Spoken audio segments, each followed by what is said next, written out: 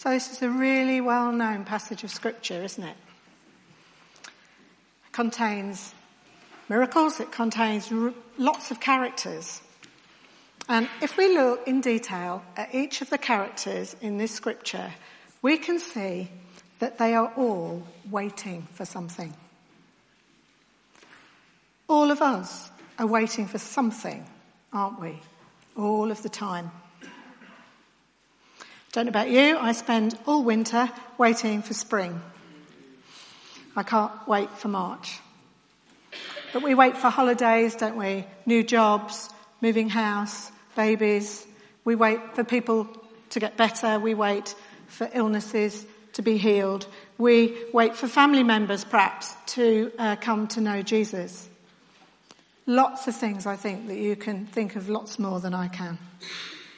So let's use this story from Scripture this morning to think about what we're waiting for, how do we wait, and how should we wait. So as we look at each of the characters, firstly, Lazarus was waiting. Waiting is an act of being stationary, isn't it? Or a period of time from when one thing happens to when another thing happens. That time of waiting. In his illness, Lazarus was probably inactive, stuck in bed. He may have known that he was so ill that he was going to die. And perhaps he was waiting to die. Then, when he did die, we don't know what happened in the next 4 days.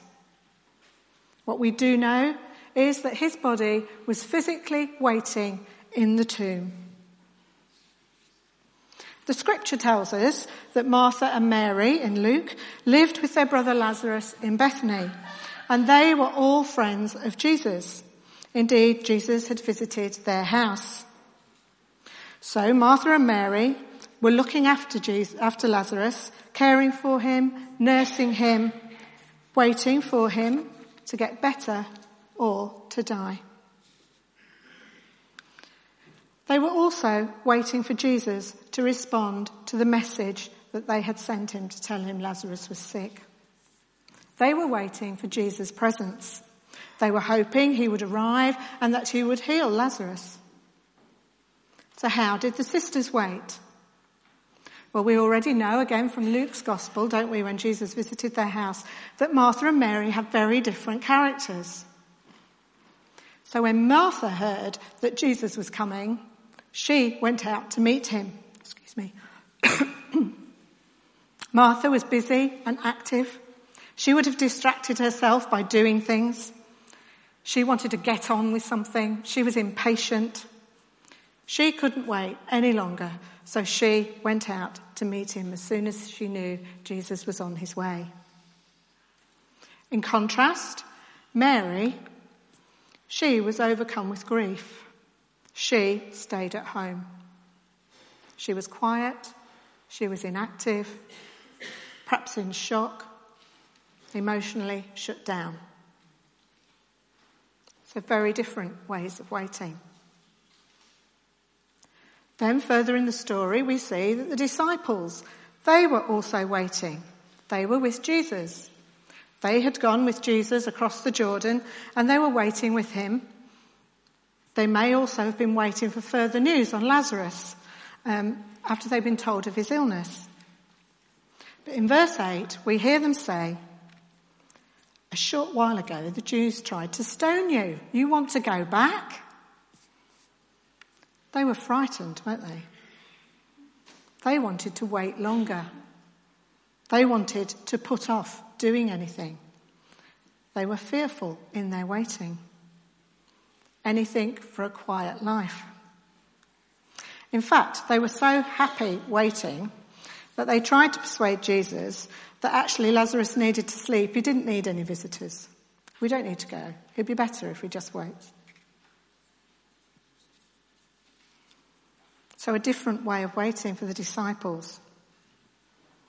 Then in verse 19 we see that there were many mourners. Many Jews had come to Martha and Mary to comfort them in the loss of their brother. It's thought that Lazarus was quite a well-to-do, a respected man, and it was custom for folk to go and stay at the home of someone who had died, to pay their respects, to offer comfort. It was a way of honouring the family. Some of them may have been there out of friendship, but also in those times, mourners were paid to do the job, especially if the family were rich. They would have been expected to have certain numbers of mourners throughout all the rituals to do with burial. So the house was full of mourners. They were doing what they ought to do, seen to be doing the right thing. Their ordinary, everyday lives were put on hold. Now, the next group of people we don't see until later on in the story, but they were the Pharisees and Caiaphas, the chief priest. They were there all the time in the background.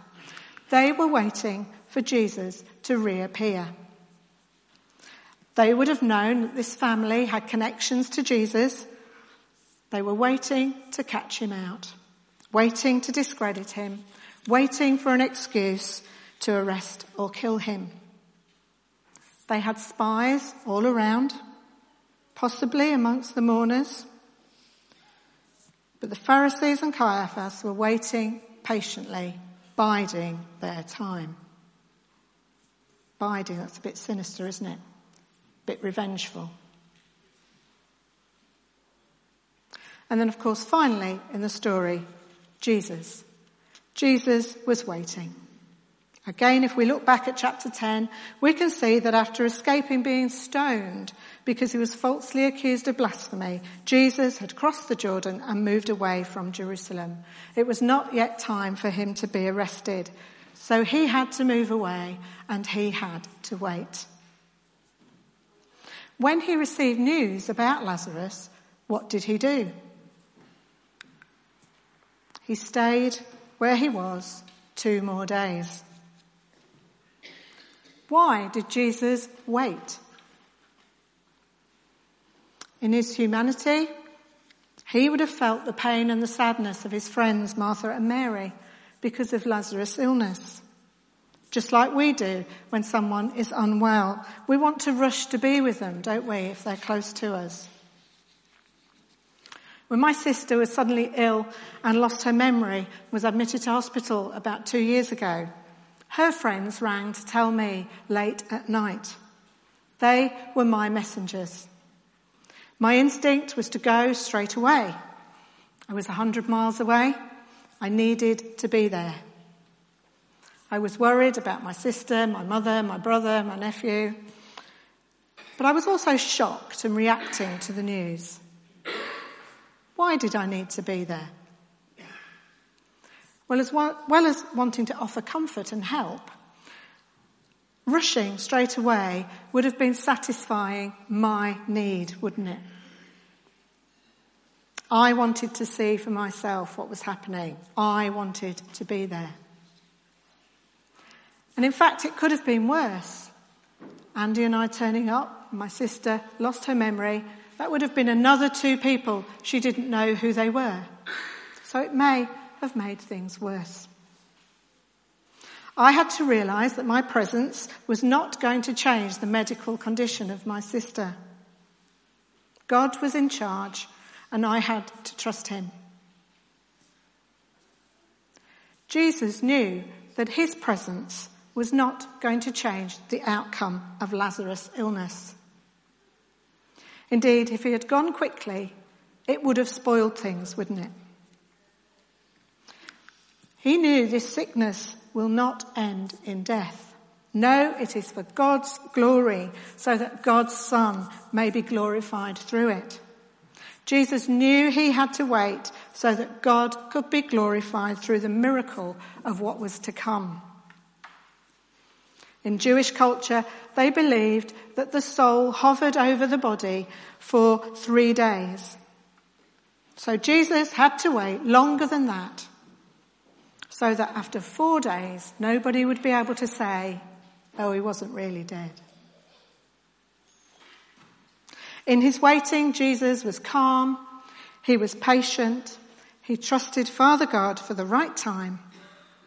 He is obedient and he is unafraid for his friends. Let us go back, he says, when the time is right. So we see everybody in the scripture was waiting for something different. Everyone was waiting in a different way. Part of life is learning to wait, isn't it? We all do wait differently, don't we? We have different ways of coping, different strategies. Calmness, control, clear-headed, patient, stillness, inactive, a complete stop sometimes. Some of us like to distract ourselves. Some like to keep busy.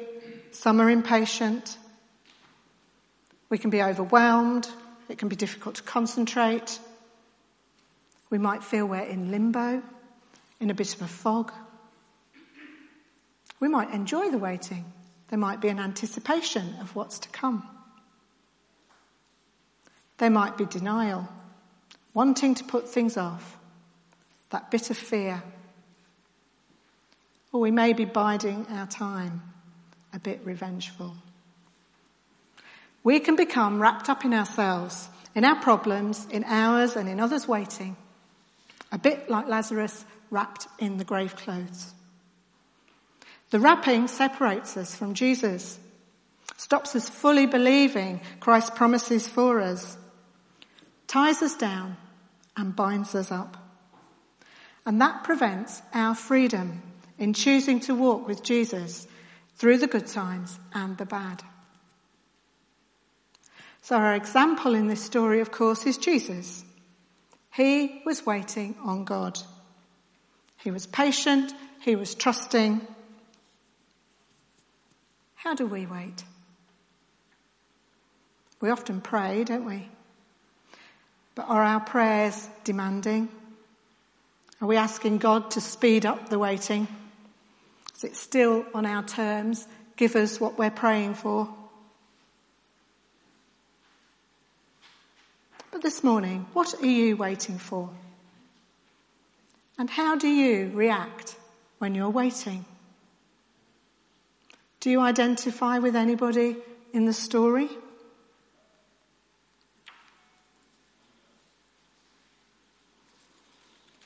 Eventually, the waiting is over. Jesus arrives. Martha runs to meet Jesus.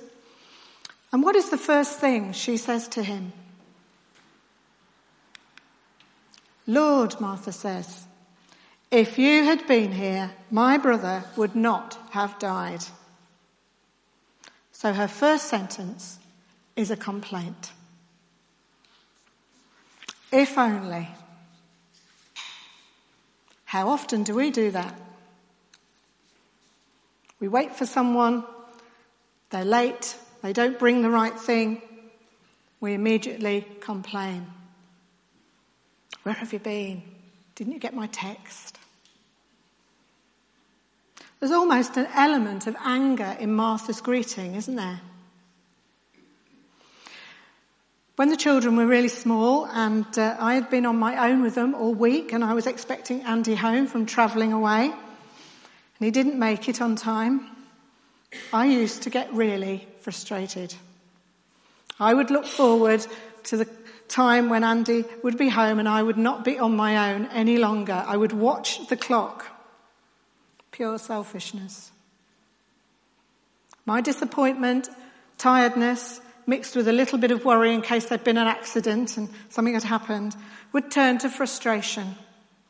And the greeting would have been, when he walked in the door, "Where have you been?" As if he'd done it on purpose, made the train or the plane late. But I recognise this reaction in Martha. Her hopes had been dashed. She wanted Jesus to save her brother, and she lost hope when he died. As far as she was concerned, Jesus had come too late, or so she thought. Do we get to that point like Martha, where we think our waiting has been a waste of time?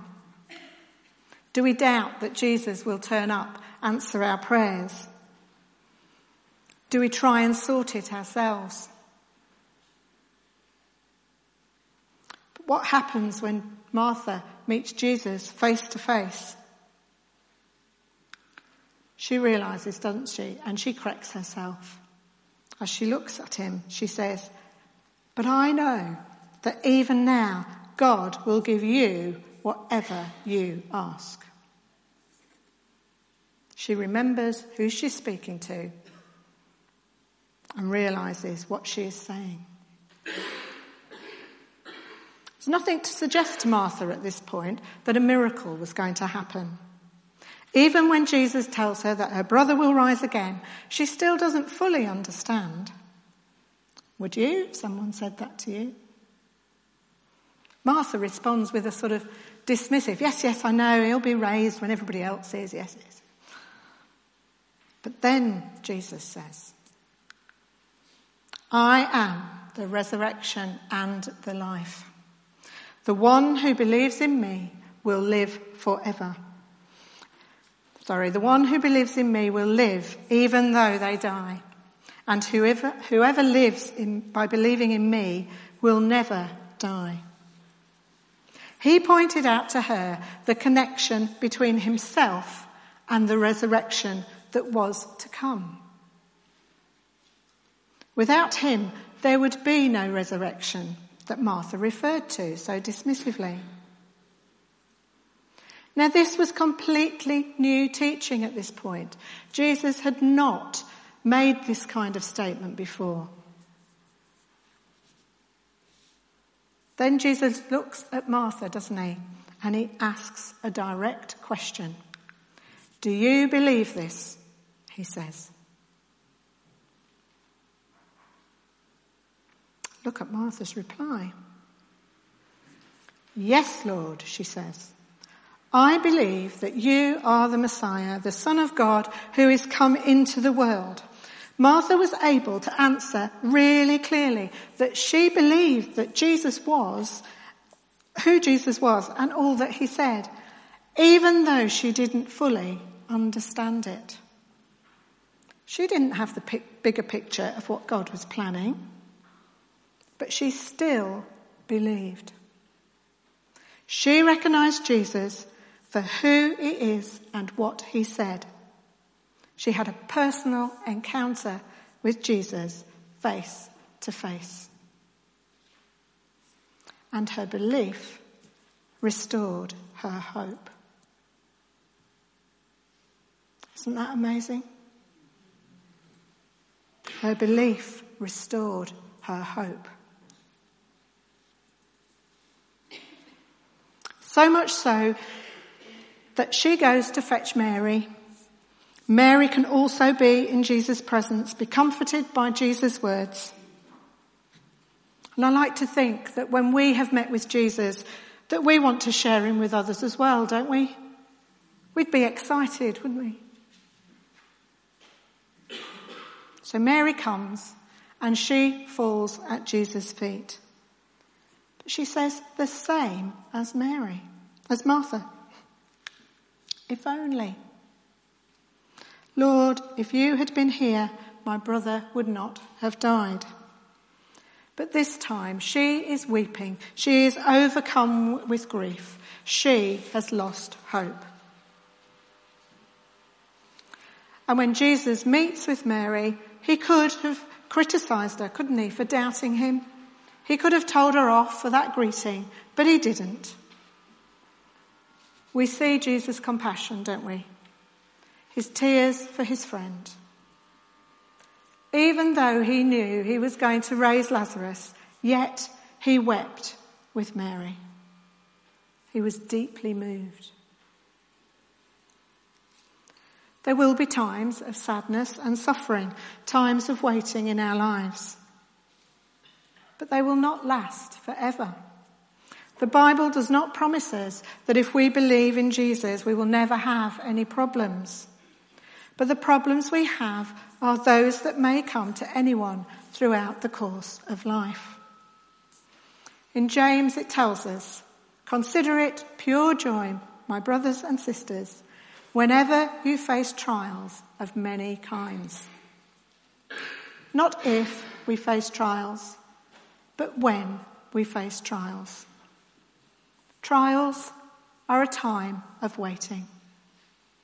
In our waiting, we are not alone. We have Jesus' presence with us all the time, not like Martha and Mary. We are blessed to live after Jesus rose again. What reassurance we have that they did not. But do we wonder, like Mary, if God has forgotten us in our waiting sometimes? Do we give up hope? Do we think waiting is a waste of time? Our lives are busy. We have things to do. Do we become a bit hopeless? Hopelessness is a very dark place to be, a difficult place to be. To restore our hope, we have to believe Jesus' words. I am the resurrection and the life. The one who believes in me will live, even though they die. And whoever lives by believing in me will never die. Do you believe this morning? Do you believe the trust and the promise, the gift that is waiting for us? This is the ultimate waiting, isn't it? The thing after all the waiting in our lives. This is the ultimate waiting for Jesus' promise that we shall never die.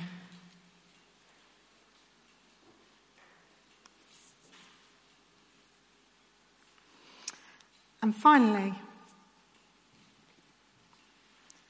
everyone in this story is waiting on Jesus' actions and his presence. It was all about belief. Whatever we are waiting for, we should wait on God. God is always working in our waiting. Even when we can't see what he's doing, he's always working to accomplish his purpose in our lives. We need to trust him, trust in his love for us, the love that we see that he shows to Martha and Mary. So if you're waiting today, I encourage you today not to give up hope. God will come through. David knew how to wait, didn't he?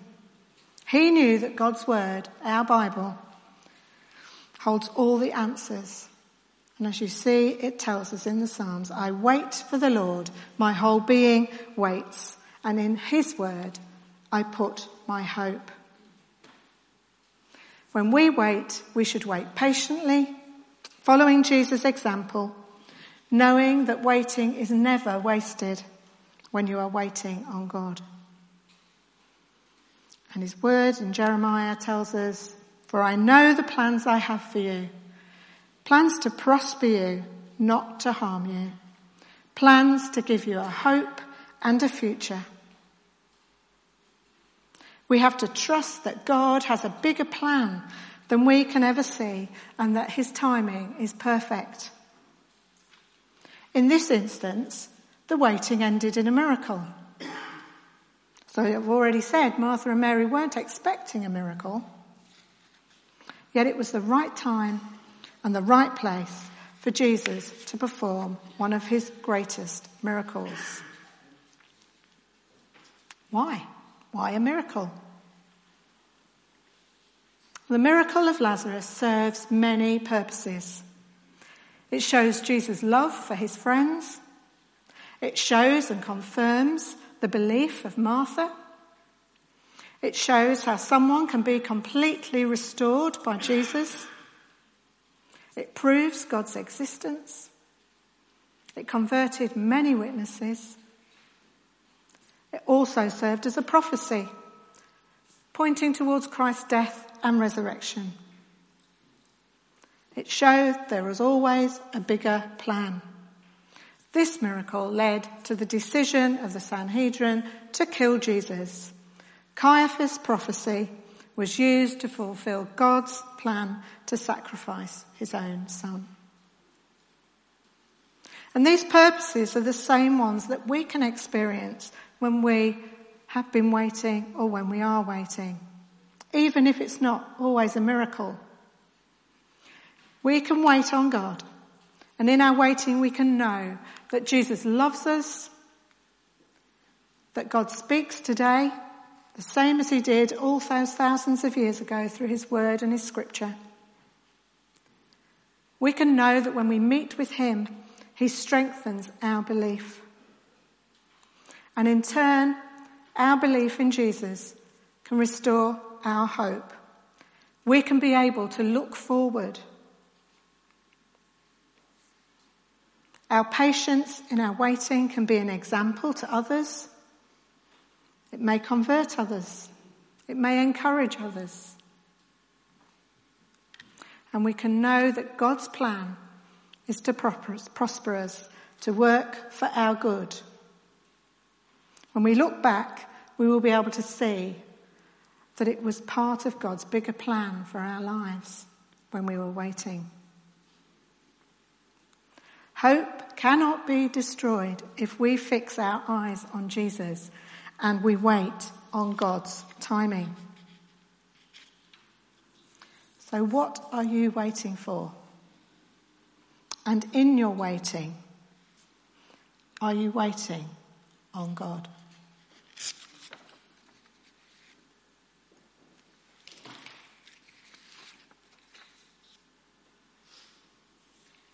Let's pray, shall we?